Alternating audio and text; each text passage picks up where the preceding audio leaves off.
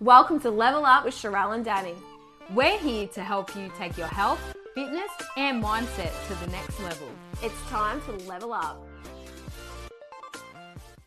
Hello and welcome to today's episode of Level Up with Sherelle and Danny. Today we dive into your questions again, the questions that we love so much. And it's a bit of a lucky dip today. We've got a bit of mindset, a bit of training, a bit of nutrition, a bit of personal experiences.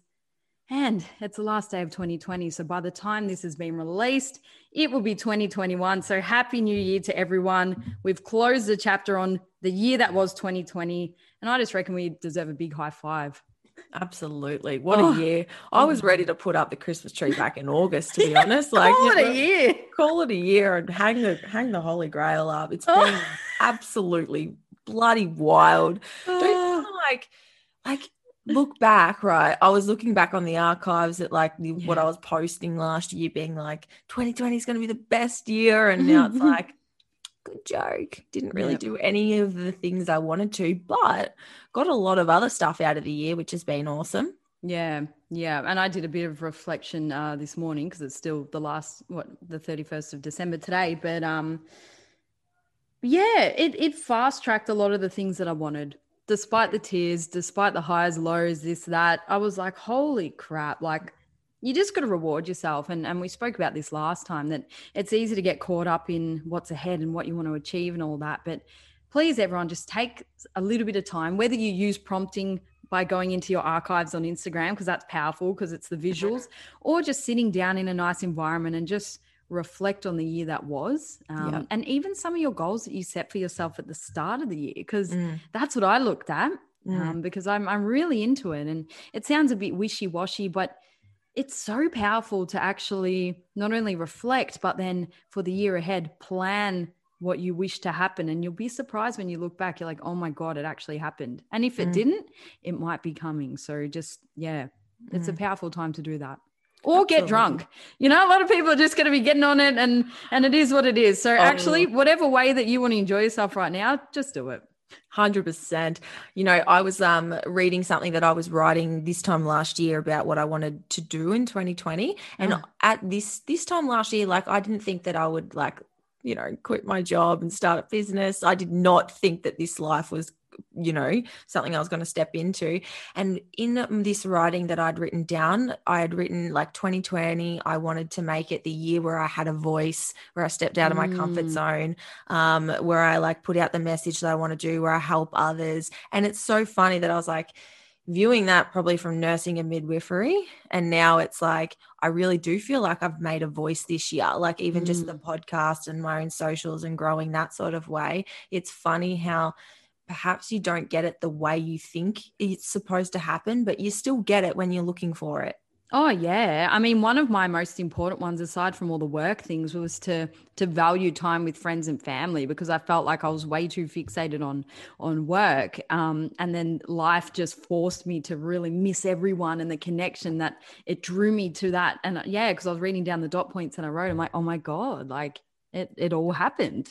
I didn't predict this way to happen, but it happened. So that's really cool that you had that as well. Yeah. And we obviously spoke about goal setting and journaling and stuff last time, but it really is so undervalued in how important it is, because I think so many industries really need to look at reflection. And if you're not reflecting on what you're doing or have done, you can't progress forward, and you miss your progress. You miss it. You don't get to see it. Yeah. And this really ties into the first question that we've actually got, so we can elaborate a little bit more. I'll read the name because it's a little bit tricky. Mario Matacek.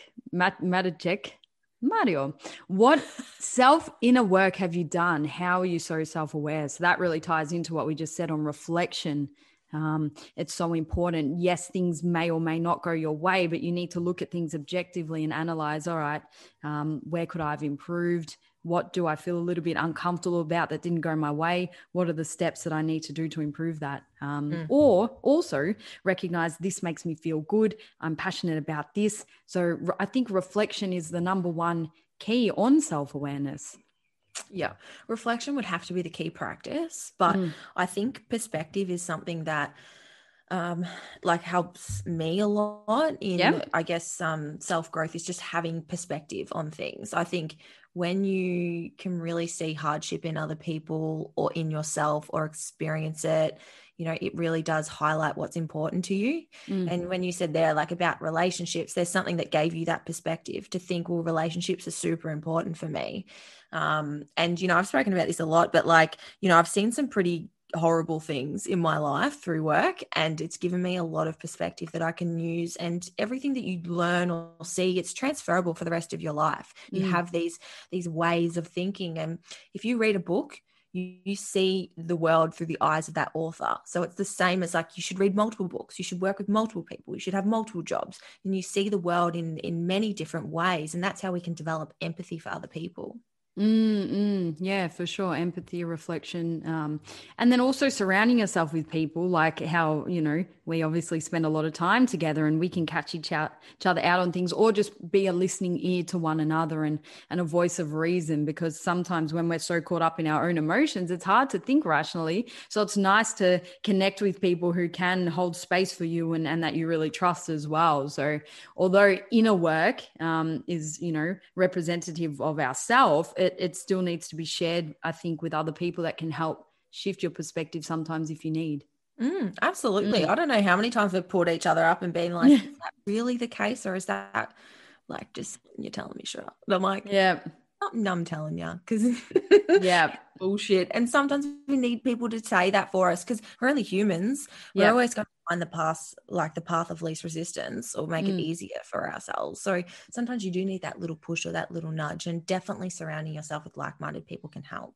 Yeah, absolutely. And just recognize that we're never, like, there's always going to be more to learn. There's always going to be more to do and all of that. So the journey of self-awareness never ends. And I'm sure even the Buddhas on the mountain, even though that's probably not a thing anymore, but there's always more to learn with that. And taking ownership, I really learned to take ownership on my situations rather than blaming other people. To an extent, though, you don't want to take that to the extreme, but just recognize, well, I'm in control of how I can react to a situation. I'm in control of my actions here. And that's super powerful. That's been, one of the game changers to me, just to stop blaming other people and just take ownership. Absolutely. I think once you realize like you are responsible for your own happiness and sadness, like no one else is going to give you that. Even your coach, they're only going to give you the tools. You got to do the work yourself. No one's going to do that for you. It's really empowering once you can do that. And something you said there, Danny, is just self-awareness governs everything. Like that is the root of being, of working on yourself, is being aware of the stories you're telling yourself, the actions that you're doing, the way that you're treating others. Like it always comes down to self-awareness, because you can't reflect on the things that you can't see. Yep. Perfect. Happy to move on. Yeah. Go for it. It's Flappy Tree Bird. Flappy Tree Bird. I love that. Wants to know, what's one competing experience you both wished never happened? Who's gone first? Me? All right, yeah, because yours is a doozy. Mine's horrible. For me, I remember when I did my first WBFF show, so it was my third competition. I just put so much pressure on myself. No one else cared. It was just me. I'm like, right, I had a year off. I took time I actually got my boobs done. That's why I had so long off. I'm ready. I'm going to do WBFF and all this. I haven't competed in ages. I'm going to win. It's going to be amazing. Everyone's going to be like, Danny. So it was a big ball of external validation bullshit, which now I've put in the bin. But the fact that I put so much pressure on myself allowed me to I was so naive. Like, who was I to think that? Yes, self-confidence is great. However, you have to earn the right for these things, and I definitely didn't. So I was masking my discomfort through humor, because that's what I do. And I remember, I'm so sorry, I was backstage acting like an absolute clown. I remember, and you're just there in full focus mode. And I'm like, and then I'm full being like the class clown, which was my coping mechanism. And then I never actually channeled how I was really feeling. So when it came to crunch time and I was on the stage, I froze like a Bambi. Like I was just like literally Bambi on ice, and my posing went to shit. It went so quick. I was so overwhelmed. I wasn't present. And then I was stumbling, and it was just, I'm like, oh my God. it didn't feel nice, because then it goes through your mind, oh my God, all that hard work, this, that, whatever. But in a sense, I suppose the question is, you wish it never happened. And it had to happen because it smacked me into perspective. I went back. I didn't look at a pose. I didn't put on the heels for a good 6 weeks. I just felt sick. Had to go through some real inner work and mindset. And then it took me all the way back to when I used to be in front of the class for drama class, when I hated school and I didn't want to be in the limelight, but you had to do all those stupid dances in front of everyone. I had to really travel back to all that time back then and then work through it and accept it, and then come back and then be ready to hit the stage again, and then be ready to, you know, practice posing again. So although it was like a shocking experience, and it's worse in your own mind because no one really cares. Yeah, that was probably one thing where I'm like, wow, that was a big lesson learned. So then I started meditating, I started journaling more, and just being really in touch with my coping mechanisms on situations, but then also practicing skills and confidence. So it was a transformational time. And if I had just gone on there and won straight away, I wouldn't have learned any lessons at all. So I feel like I had to go through that yucky, like, time to then overcome it. Yeah. So good. It's so good to hear you say that. You know, even myself, I've got a couple of clients who'll be competing this year, and they're like, you know, wanting to do everything. And I'm like, this is important, right? Like, let's get your training and nutrition. It's really important. But what's just as important is the inner work that you do, because that's going to show on stage. Yeah. Like, if you're ticking the box, if you're hitting your macros, if you're getting your sets in, you better be doing the other stuff, because that's what's going to shine, right? And what you said there is, all that's wasted. It's not wasted, but it's not seen if you can't channel that inner belief and be confident. And one of the best ways as well is to know that you've done the work. So confidence bleeds through in so many different ways. And I think I'm guilty of it too, focusing so much on the physical, right? Like getting your body ready and your mind. And I think if everyone had a mental toolkit going into a comp prep and being so strong-willed, and this is why I'm not a comp prep coach. I prep the girls that have been with me for a long time, because I know that they've done the work and they're ready. Because people it's not just a physical show. It's not. It's so much more than that. It's all mental as well. Mental. But yeah, like, thanks for sharing that, because I think it's really important to hear that it's not just about the one prep, getting your body ready. Like, no, it's how you feel on stage. And my first WBFF show, this was like my best prep, was my first ever one. Absolutely no expectations. I thought it was my last show. I just wanted to call out. Like, I didn't think I sort of belonged there. I posed every second day. You know, I just had no expectations. I was going all in. It was the first coach I'd had as well. So, like, it was just a completely different prep for me. And I ended up coming second. And I was so fucking blown away, because there was like 70 girls up there. And I just wanted to call out. Was this the same show? WFF May. Yeah, May. This was the same show. You came second. Yeah, that's right. Yeah, and I was just like, and I remember, right, listen to this. Everyone backstage after the show, they were like, you know, of course everyone's biased that, you know, they're like, you should have won, right? But I was like, I'm so happy I got second. I was ecstatic. And there was people going to me, oh, you know, like, are you okay? Oh, God. What? I'm so ecstatic. So it really is just perception about, you know, your show experiences.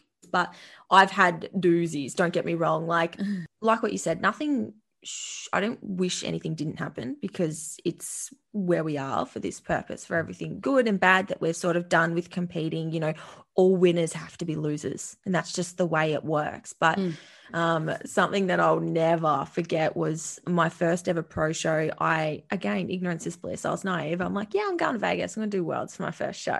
It was incredible. Like, it was incredible. But I stacked it on the stage. I absolutely face planted it, Danny. Everyone's worst nightmare. Twice. Fuck. So how soon between the first and the second time? Like 5 minutes. I took it on the same spot. No, but listen, so I was absolutely, because I was talking to my coach beforehand, and she was like to me, you know, like, we were laughing about it. She's like, you know, if you trip over on stage, that's it. You're done, because they can't. Oh my God. So you like full manifested it. Literally, and we were laughing about it. Like, she was just like, you know, well, it shows like you can't walk, and which is so sort of fair enough, right? Like we were laughing about it. Anyways, went out on stage. I was backstage with Rachel Dillon, and we're laughing. We're like, imagine tripping over. Literally, I deserved this. Anyways. Oh my God. They had this, the walkway was a bit different. It was an I walk. You know how normally they do a T walk? Yeah. I walk. And they had like a step that you had to sort of go down, like a little step to get to the next little stage. Yeah. And like I got called out, and I walked up to this step, and they had the people like just standing behind it, and my heel just got caught in it and buckled. No. Absolutely. And Alison, who's like the freaking Delete. Yeah. Stood up and was like, are you okay? And I was like a bouncy ball, Danny. I like hit the ground and was straight back. You're back up. I was straight up, but I full face planted. Mum's still got the footage, I think, and I need to get it off her, because one day I'm going to have the courage to post it. Have you watched it? Nah, you wouldn't. I literally backstage, God. and this right here angers me, Danny. This makes me angry.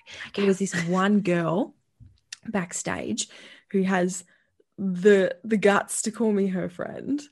She's like was laughing at me and was like, I had tears in my eyes. I was so humiliated. And she was laughing at me. She's from the States. She was laughing at me and was like, oh my God, I can't believe you stacked it on stage, making a huge scene. God. I was like, are we in year 9? Oh God. Is this really happening? And a few other people were like, oh my God, don't listen to her. That's awkward. Can she not tell that you're quite upset? It'd be different if I was laughing, right? It'd be different. But no you one still laughed. wouldn't.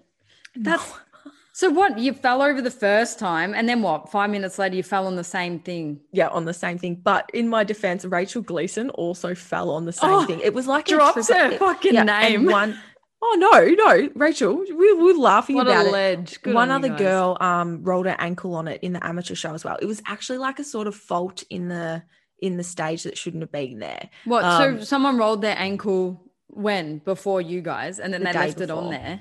The day before, and then they left it there. See, that's not cool. Nah, but look, it's all lessons, and it's something that's everyone's worst fear. Isn't right? it? It's like falling over on stage. And I'm so glad, because I still got 9th in the world. I still placed quite well. And I was like, wow, I was not even going to go back for the night show, Danny. I was so devastated. I destroyed my makeup, bawling my eyes out in the hotel room.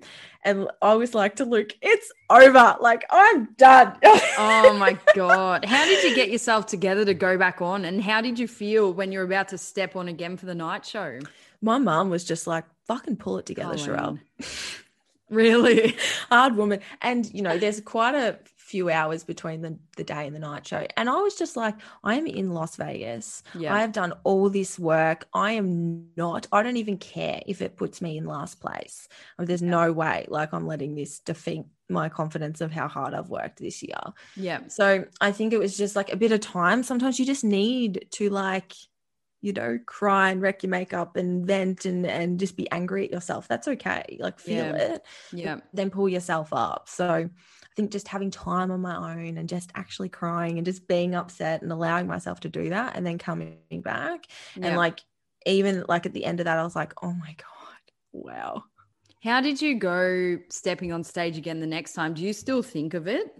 No, because I fell over on the world stage in front of everyone, like, that matters, and I still turned out okay. Yeah. Good. So it's sort of it sort of showed me, I think, when a lot of bad things happen and you overcome it, the fear isn't as bad anymore. Do you know what I mean? I actually, even if I fell over again on stage, I wouldn't manifest that it's going to impact my results as much. Yeah. And to be honest, the judges don't really think, they don't you care. don't if lose you get points. Up, no, if you get up and roll it off, they, pat on the back. It's really nothing to it. They see it all the time, and it's been good for my confidence to do that. Yeah. Yeah. Well done. See, if you've done it, then it's okay. But it goes to show the fact that you were talking about it before you walked on, and all of that, where your focus is. Sometimes it's nuts, and that's why the mindset is so powerful. You need to really accidents happen, and it is what it is. And the fact that a few people fell down beforehand speaks volumes. But yeah, that's interesting. Well done for overcoming it. Like it is what it is, and we move on. And now look at you. So. Good. That's right. Yeah, your mindset is so important. It's the same as like you have been in the gym and you accidentally do a PB because you've misloaded the weight. Yeah. Like accidental PB. And you're like, oh shit, I just did an extra 20 kilos. Yeah. Well, look, it reminds me of a situation that's not actually gym related, but when I was a waitress, I was good. I'd never spilt anything, this, that. And then there was a new girl who came and she spilt a wine down, and I had to go clean it up. She was a bit frazzled. And then me and the boss were talking about it, and she's like, nah, Danny, you've never done anything. I'm like, nah, you just concentrate, you do this and that. My job was to put one glass of wine down on the table. Easy. I didn't even have a tray, nothing. It was in my hand. And here I am thinking about the other girl spilling the glass of wine. I put it down and I just stuffed it up and spilt it everywhere. And it's just like, how was that even a thing? But I was concentrating so much on it that my body, it just happened. And it's like, what the hell? Mistakes happen and they make you feel sick when they happen, don't they? Like oh God. Yeah. I'll tell you a story. When I used to work for a company called Grain Corp, it's like one of the big organizations that they put wheat bix on the shelf sort of thing for country life. Like they harvest all the wheat and the grain. Used to work on the sample stand, and like a truck would drive up, you would test the grain, you would tell them the quality of it, and then you'd give them a bunker, like a silo, to go to and offload the grain, right? Yeah. Everyone's like, what the hell? So this one big truck pulled up, and I'll never forget this. I was like 16, tested it, blah, blah, blah. It was barley. I sent it to a wheat bunker. No. It offloaded a whole B double truck onto the wrong grain. So it was like a $20,000 mistake. No. Why would they have that in the hands of a 16-year-old? That's just what it was. It was just what it was. It did pass other people as well. It wasn't just me, right? I was going to say. Passed other people, but it started with me. So what do you do? The wheat bix was made out of the wrong thing. Like, what happens? The whole silo and bunker has to go to feed. Oh, what animals get fed? That would have been the best day of their life. They hit the jackpot. That's right. Yeah, 100%. So you just wanted to feed the animals. Good cause. But mistakes happen, right? Like, and you just feel so guilty, but no one goes to work, no one competes, no one does anything to make a fool of themselves. No, you don't do it on purpose. No, you live and you learn. Yeah. You live and you learn. And it's usually the way that your boss, your coach, your colleagues, your friends approach the situation that makes you feel like they were like, it's not just your fault. This is what we can do moving forward next time. Well, right? That's good, because that's a loophole in the system. Exactly. You learn from it. Yeah, you learn from it. Okay, are we ready to move on from that? We could talk about our work mistakes for ages, I suppose, but oh God. The next question, Ginger Henke. I'm guessing that's German. Hello, wie geht's? Gut, danke. How do you overcome being burnt out after an intense program? That's already a red flag, isn't it? They're right there in the question. Burnt out. Yeah. There's a big difference between being burnt out and going through like super compensation, which is, what you can do. So it depends a lot about where you are in terms of your training experience. I'll probably want to start with, because the things that burn you out, you really shouldn't be doing. Like there's going to be times where you push.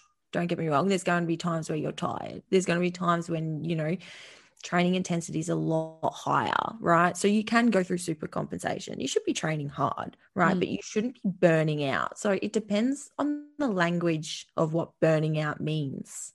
Yeah. And is it just the program that's burning you out? I'm sure your lifestyle factors would play a difference. Are you sleeping enough?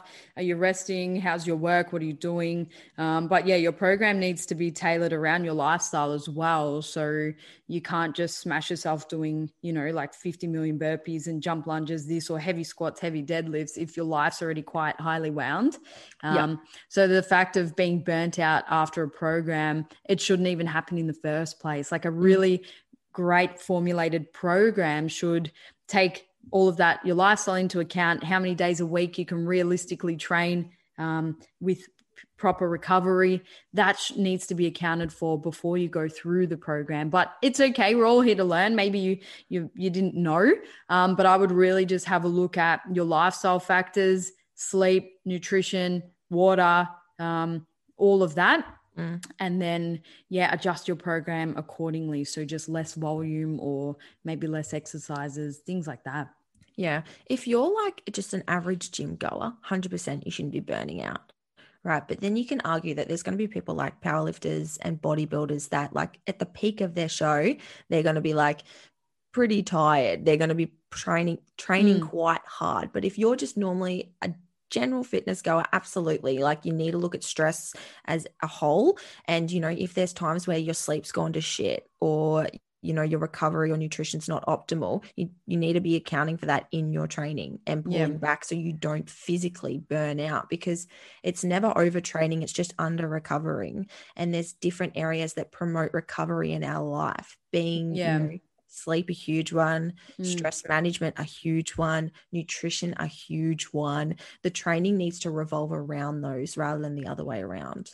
Yeah. And we've spoken about like near burnout in one of our early episodes. And the only time I've ever really experienced it was when I was just doing too much, studying, competing and all of that, up 4:30 to finish my assignments, then go to the gym, then go to work. So it was everything all in one. It wasn't the actual program. And you get to the point where you can be redlining, like in the episode with Michelle that we spoke about, where you just on and on and on and on, and then you collapse. However, I feel like there's way more than just your programming that's accounted for. But look, if it is, and you feel like you sleep well, eat well, and all of that, cool. Have a deload week. Have a week that's, a little bit less. You're still doing the same exercises, but you're pushing it like 50% intensity and then start again. But it could also be your cycle. There's so many factors in this, and it could be your cycle, and maybe you need to start pulling back when you're bleeding and things like that. So there's a lot in it.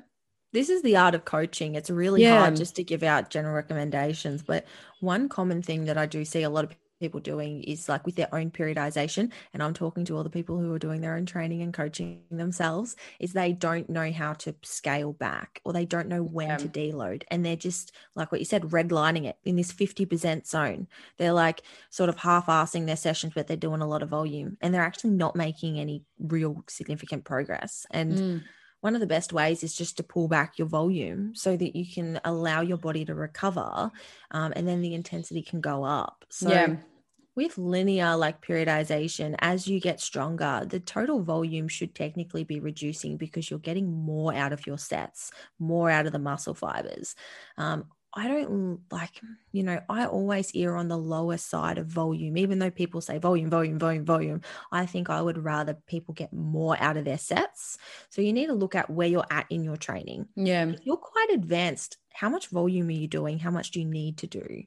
It's looking at so many things, and my brain's just bouncing from one area to the other, being like, what advice could we give you?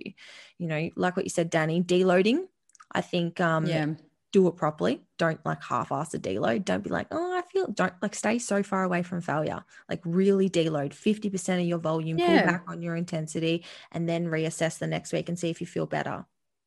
Yeah, for sure. If you're at burnout, quote unquote. But for example, like my deadlifts, I'm aiming to do some heavy lifting again. I'm aiming to get about 120 or 130 for a deadlift. But I got the other week 110, and then I wanted to keep going. But the people helping me with my numbers were like, no, you need to now pull back only a little bit though. So instead of 1 rep maxes or one rep, I need to now get really strong at 3 or 4 reps. And then you go back up to 1 heavy rep, and then you sort of go back, but you're not going back in a way that you lose all your strength. You just have to manipulate the numbers. But again, that's just one element of strength training. I mean, it really just depends on your goals, but it can't always be up, up, up, up, up, up, up.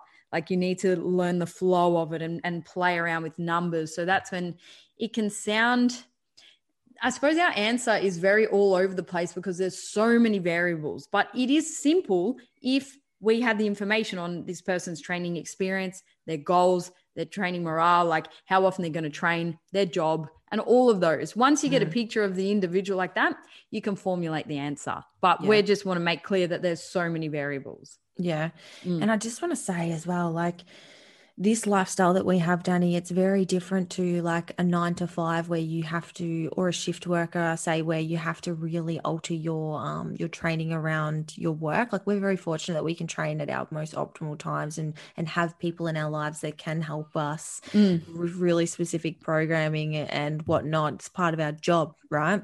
But like I said, if you're just a general fitness goer, you need to be assessing, like, why am I burning out?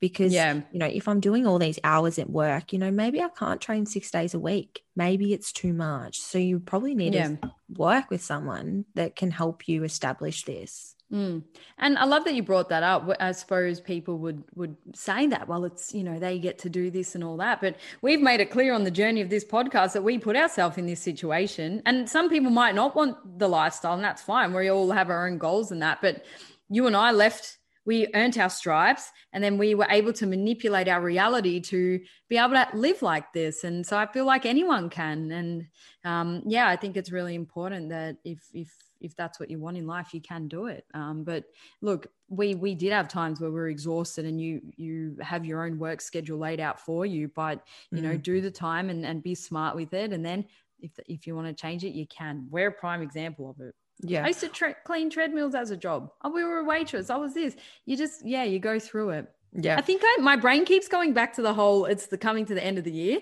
So I'm like reflecting back on at the same time as answering these questions. On waitress lifestyle. But I love auto-regulating training, and I did it for years and years and years. You're talking about specific numbers there, being like, okay, going 105, now 95, like, whereas sometimes that's not always possible for a lot of people. It's not for everyone if they don't have a coach. And if your lifestyle doesn't complement that, like sometimes that 100 kilos at the bar can feel like 200, right? Like if you've had rubbish night's sleep or a long shift at work. Oh, yeah. No, I make sure I've slept well and eaten beforehand. Yeah, you have to manipulate your environment and the day before around that lift. Absolutely. That's right. But that might be foreign to a lot of people. That sort of like the session that you're about to go in depends on the last 24 hours. Yeah, right? Like, that's what happens. And I know, like, even with our Aura ring that you and I both use, Danny, like, I've really been paying attention to that. And like, if it tells me to rest, I'm like, oh, right, I'll have a rest day today. Yeah. Like, I'll sort of really listen to it so I can actually work with my body rather than against it. And you don't need an Aura ring or some fancy gadget to know how to do that. If you're burning out, it's probably a red flag. You'll be able to feel it. You'll wake up, you'll feel like shit. You're like, okay, maybe today I won't train legs. I'll train upper body or go for a walk or something. So it comes back to that self-awareness again. Yeah. Absolutely. Awesome. You can read this one. I don't even know how to say that. Charlie Brown. It's like CH with like 3 R's. Charlie. Truly Brown. Very exotic. What's the first step, and do you have any suggestions for research? So we might start off just by talking about some of the previous episodes that you might find really useful before you take on anything that we say. Yep. So we released episode 12 called Flexible Dieting, where we spoke about the basics of it pretty much. We introduced what it is and some of the methods involved. And then episode 28, we came back with advanced strategies for flexible dieting. So we really wanted to highlight the difference between someone starting off versus the last 10% details that make a difference once you've nailed all the basics. So rather than us repeating ourselves again for 2 hours on this topic, we really recommend that you go listen to episode 12 and then episode 28. Yeah. And we've done lots on nutrition as well, but this is a long time ago, episode 12. You know, it's funny to listen to things and being like, yeah, I've changed my opinion on some things. You know, we're going to do that. We're going to go back and listen to episodes and be like, I don't know about that. So it's always good to be able to revisit those sort of things as well. But the main thing to understand, like with macros, is that it is just an advanced method of calorie tracking. So, you know, I'm a big fan of people understanding, you know, how to track their calories and how to track their protein target before they worry too much about the ratio between carbohydrates and fats, because people get too married on these ratios and these numbers. Yeah. So hit the basics first, learn, and it's a new skill. It's a skill and you have to practice it. You won't nail it straight away, but it's a great tool. Both you and I use it. So also some of the guests that we've had on, Holly Baxter, because her husband Lane Norton invented flexible dieting. Have a listen to that episode. We had Luke Tulloch on as well. So yeah, if you want to learn the skills, listen to those two, and then listen to the ones with those guests as well. You'll get all your info there. Good handball. Bink. All right, let's do it. I'll just take the names, eh? Come on, Sherelle. Nah. Come on, pep up. It's the end of the year. She's cooked today. Oh. You're sleepy today, aren't you? I'm still in my Where pajamas. are your vibes? Fucking, she's got Luke's pants on. Undies. Luke's undies. You're asleep. Yeah. Come on, G up. Every year I'm ready to party. Every year for Christmas, Mum's bought me Susan's pajamas, from Susan. Oh, Susan's. Yeah, but this year she didn't get me any. And I was like, Mum, you didn't get me any Susan's pajamas. She's like, well, all you do is wear Luke's jocks. And I was like, it's a fair point. Did she get you any jocks, or she'll just No, she got Luke jocks for you to wear? Luke got jocks though. So Luke got jocks. Jocks How comfy. Socks and jocks and socks. All right, I'll do it. Katie Moore 81. Is it better to reverse diet or go straight to maintenance after a dieting phase? Yeah, great question. And, there's two separate camps in this. There's ones that have gone through an extreme diet or a comp prep and they've had to get quite lean, or calories had to get really low. And then there's the other camp where it's sort of a pretty manageable deficit. It's been slow. It's been controlled. Calories didn't get super low. You're not at low levels of body fat. So there's going to be two separate camps. It's important to understand which one you're in first. So say you're going from 30% body fat to 25, right? In a normal manageable range. You're probably not going to have to go through an extensive reverse slow diet to get your calories back up to maintenance. Whereas if you're someone who's had to get quite lean, perhaps you want to take some more time if you want to maintain body composition. So it just also depends on where your headspace is at. Yeah, exactly. And how your body's feeling as well. But then, it also depends on how many times you've been in a deficit, because your body's going to respond differently each time. You might be really sensitive to small increments, or you might be able to get away with a lot more.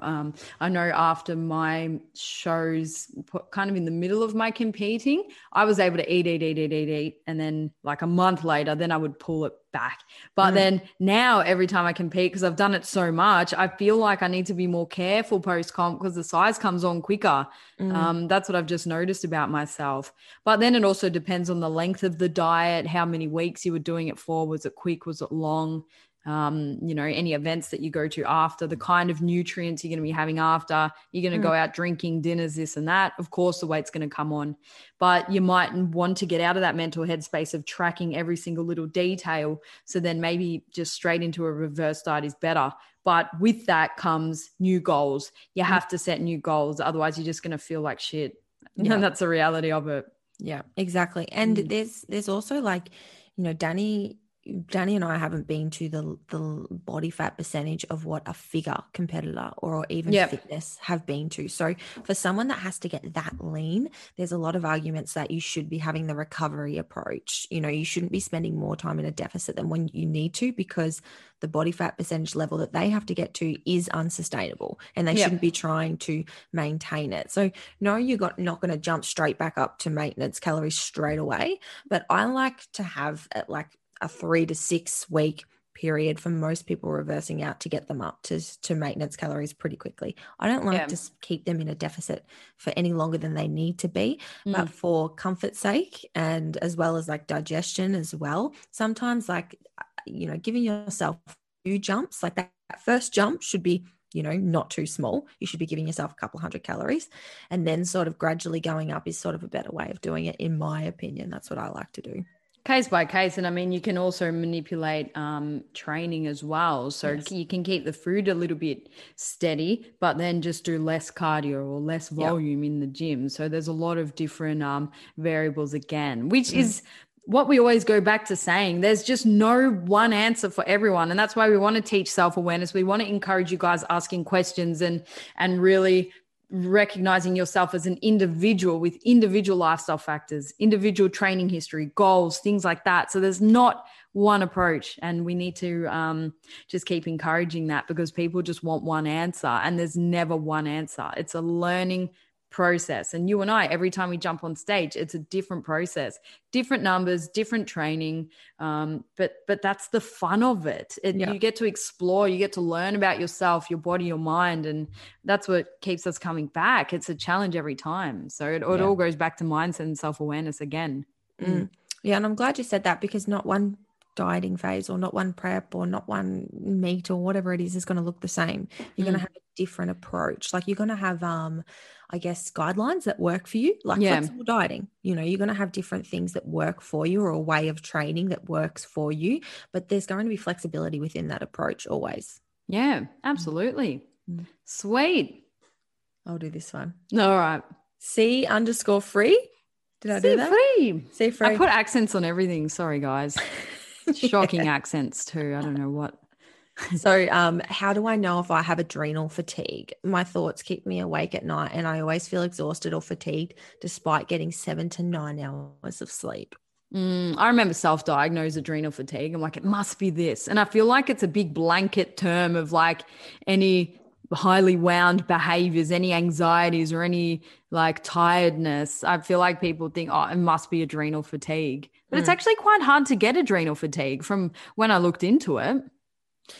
Well, you know, from what I've read, like, I don't know if adrenal fatigue is actually a real thing. And from my sort of understanding, it's really code for like, I don't know what's going on with you. Yeah. It's multiple things, and it has so many different like characteristics, like, you know, restless. I can't even say that. Restlessness. That's it. No, say it. No, I can't. Fatigue, tiredness, low libido, mood. Like, it's just a mixed bag. Hair loss. Like, it's just a mixed bag of all these random symptoms. But you're also highly wound. So you've got the lows, but mixed with the highs. Yes. I reckon that's redlining. Your central nervous system's just cooked. I reckon that's what it is. Yeah. Well, your adrenal glands are like, you know, glands that produce different sort of stress hormones. They live on top of your kidneys. So when people talk about adrenal fatigue, they're talking about your adrenal glands going into overdrive. Yeah. And then, because like cortisol that you sort of produce as like a stress hormone is good. It works with adrenaline. It gets us going. You know, the tiger comes, we want that. But when it also inhibits insulin, and it works on other sort of different hormones. But when we have too much of this stress hormone in our body sort of becomes sensitized to it, and it doesn't respond in the same way. So this is when you get like abdominal fat, like around the abdomen area, like stress fat as well. So there's lots of different ways that adrenal fatigue, quote unquote, is being thrown around and used, but overriding, it's just a stress problem. It's a stress management problem. Yeah. So rather than recognizing if you have it or not, it's irrelevant. Just like a lot of diagnoses, really, we have to say, okay, cool, we can put a label on something, but it doesn't really serve us. So, right, what can I do? Yes, I'm getting 7 to 9 hours of sleep. All right, how's my day looking? Is my caffeine consumption really high? Am I highly wound? Am I always on the go? Do I never switch off, meditate, read a book, have time with my partner, you know, have a laugh with friends? All of those factors, again, you need to take it into account and try one at a time. If anything like me, it's hard to stop. I find it I have to be more disciplined to lay low than be on and work and train. So one project at a time, I think. Just say, okay, cool. Look at your day or your week objectively and say, right, I need to put X amount of time, even if it's half an hour at the end of my night here, just to have nothing scheduled in and just lay low. Yeah, absolutely. And not get too married in sort of all these like cortisol support supplements and things like that. Like what you said, it's about implementing the practices that are going to naturally de-stress you, calm down your nervous system, activate that parasympathetic nervous system. Because if you stood back, if you think you've got adrenal fatigue, guarantee you're not doing some of these things or overdoing your training, and you just need to pull back so that you can sort of encourage your body to be able to go into that rest, digest, recovery stage and get over this stuff. Because if you're going through adrenal fatigue as well, like you might be like sleeping all the time. Like just because you're getting enough sleep doesn't actually actually mean that that's the problem. So there's so many different factors. And I think it starts with yourself. Like I don't actually think it starts with going to the doctor and being like, what can I do for adrenal fatigue? God. You know what you need to do. You know what you need to do. Yeah. Look, worst case, if you have tried everything and you're unsure and this and that, as a disclaimer, yes, seek help from a professional. It might not be a GP, it might be a naturopath, it might be a nutritionist, something like that. But try it yourself first. Like you'd be surprised how much just changing your environment and controlling one or two things and changing those will make a difference. And it's generally pretty obvious. There's something that stands out. You're like, right, well, I am going to bed at 1 a.m. every night. Okay, cool. That's obvious. Work on those things first and then get help if you really need.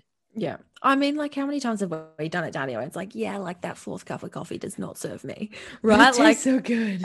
Yeah. We, of course, and we're addicted to that sort of adrenaline rush and that living on the edge lifestyle, but it's not there forever, right? You can't be burning their candle at both ends and burning yourself at work and then trying to get your 6 training sessions in. And, you know, life is a balancing act when it comes to stress. And sure enough, like if you don't want to put that label on you being like, I've got adrenal fatigue. It's like, no, I'm just really overstressed at the moment. I need to pull back. I need to drop some things. I need to drop some hats. Yep. Drop the hats. All right. Lucky last. Bishioni. How do you deal with period depression? I love that we can talk about this now because we both have regular cycles. Yes. How is your cycle journey going? It's amazing. I've had it 5 months in a row now, thanks to Gab, and then also dropping some of the hats, as we just said earlier. So it's great. And I'm really feeling what hormones feel like again. When I'm ovulating, I know it. You're on. When your period's coming, I still get some little breakouts, which isn't fun. But like, but it's a work in progress. And then you feel a bit low, a little bit. I'm like, oh, I feel unsettled or a bit down and things like that. For me, it's not really a full-blown depression, but then again, who knows? The highs and lows of this year, it's been so up and down. So I don't know what's causing what. But yeah, I feel like you have a little bit more experience in this because you've had your period a bit longer than me. Hey, does that mean I'm qualified to talk about it? I'm going to handball it to you. That was my handball. No.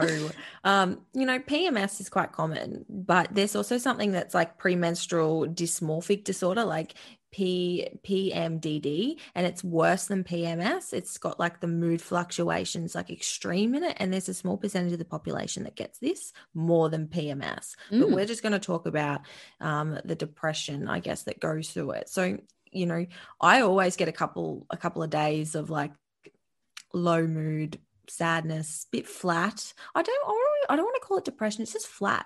Like I just feel like not my bubbly self. And I feel like it's okay to feel like that. Like it shouldn't be, oh no, it's this time of the month again. I need to feel sad. I think you can talk yourself into it. Absolutely. I rather just sort of be like, I'm going to pull back, slow down and get back to myself, go get a massage. I'm going to tell Luke that I'm a bit sad. And then he cops it, does he? He can tell. He knows. He's like, you know, he said to me, what did he say? He said to me last month, he's like, how many days? Oh, no. And I was like, to what? What do you? And I was like, oh my God, 3. You know. So even the people around you start picking up on your rhythms by your mood. Interesting. Can't have the highs without the lows, right? Like I love that follicular phase strength and that bubbly self and the libido and, you know, it's a great time. Things that come with that. You know, you got to have the lows and you got to be able to pull back a little bit and recognize it. So for me, like what I said, it's like when you have a bad training day. I don't go, this is a shit session. I go, okay, this session, I'm dropping the weight and I'm going to focus on technique. Yeah. Technique session. It's the same as like, okay, I'm feeling a bit tired, a bit, you know, flat, bit baseline. I'm just going to pull back and slow down. I'm going to try and delegate some work if I can. I'm going to just be kinder to myself and go get a massage and do some self-care and do the things that make me feel good, like go for a walk and whatnot. So it's just about adjusting those ways of thinking and doing. Yeah, for sure. And actual PMS symptoms aren't really normal, even though they're expected. We're not really meant to get them. So that it still means that there are some imbalances happening. So use that as a time to reflect as well. Am I nourishing myself well? Am I overdoing it a little bit? Like, why do I get affected so much? Because yes, we're going to have natural hormone fluctuations and that's fine. But if it's really extreme, I would probably, continue to explore that a bit further as to why the symptoms and signs are affecting you that much. Yeah. They shouldn't be. You'll notice, like I said, I might feel a bit flat or I might feel extra bubbly, like you'll notice changes in your moods. Absolutely. But they shouldn't be debilitating, or that's why I was like, depression shouldn't be really there. Like, yes, you're going to feel a bit flat and a bit slower and a bit, tired, but it shouldn't be depression. It shouldn't be like that. Yeah. It all comes back to self-awareness, doesn't it? That's been our theme today. I've even heard stories of some people being diagnosed antidepressants in their for their period. Yeah. Yeah, for their luteal phase. Not a good thing. Like, I'm like, that's very silly, because we have like happy hormones, like, or neurotransmitters like serotonin and that sort of are suppressed in that later part as well. So, and they go up in our follicular phase. So that's why you can get those energy and the happiness. Yeah, of course. Our body wants us to be happy at that sort of time. But yeah, it's just about, like what you said, being aware, managing the symptoms and doing what makes you feel good. Like, and we've spoken about this before about up-regulating and down-regulating, haven't we? So, just for me, like, music's a big one for me. Can't sing, clearly, but like I love the videos of you singing. Poor Luke's doing his singing in the background. You're just there singing over him. No, it's good. Keep it up. More of that. That's my up regulator though. Like, that is my absolute mood go-to. Like, if I put on a bit of Pitbull, a bit of Flow Rider, like, I'm a new woman, right? Yeah. Pulls out the old school. But the amount of stuff that I've learned just from our guests and from doing this podcast on, women's health and hormone health, it's been great. And I love to be able to be a live example of the things that I've had to work through, and you as well. Like, it's been really cool. So I'm looking forward to having more guests on about this topic, not only to continue to educate us as women, but then the males with their partners, friends, clients, things like that as well. So we can have our own personal experiences, but I'm also excited to get more science and more reasons why. I think it's really empowering to know that as a woman and to celebrate it. Like, it doesn't have to be a time where we're always low. 2 weeks ago, because I'm ovulating now, but 2 weeks ago when I was bleeding, I'm like, fuck, I'm not going to be able to lift heavy, this and that. And I've started to talk myself out of it. And then one of my friends at the gym was like, just give it a go and see how it feels. And I actually got my numbers. So listen to yourself, but then also don't at the same time. Just, it's a good time though.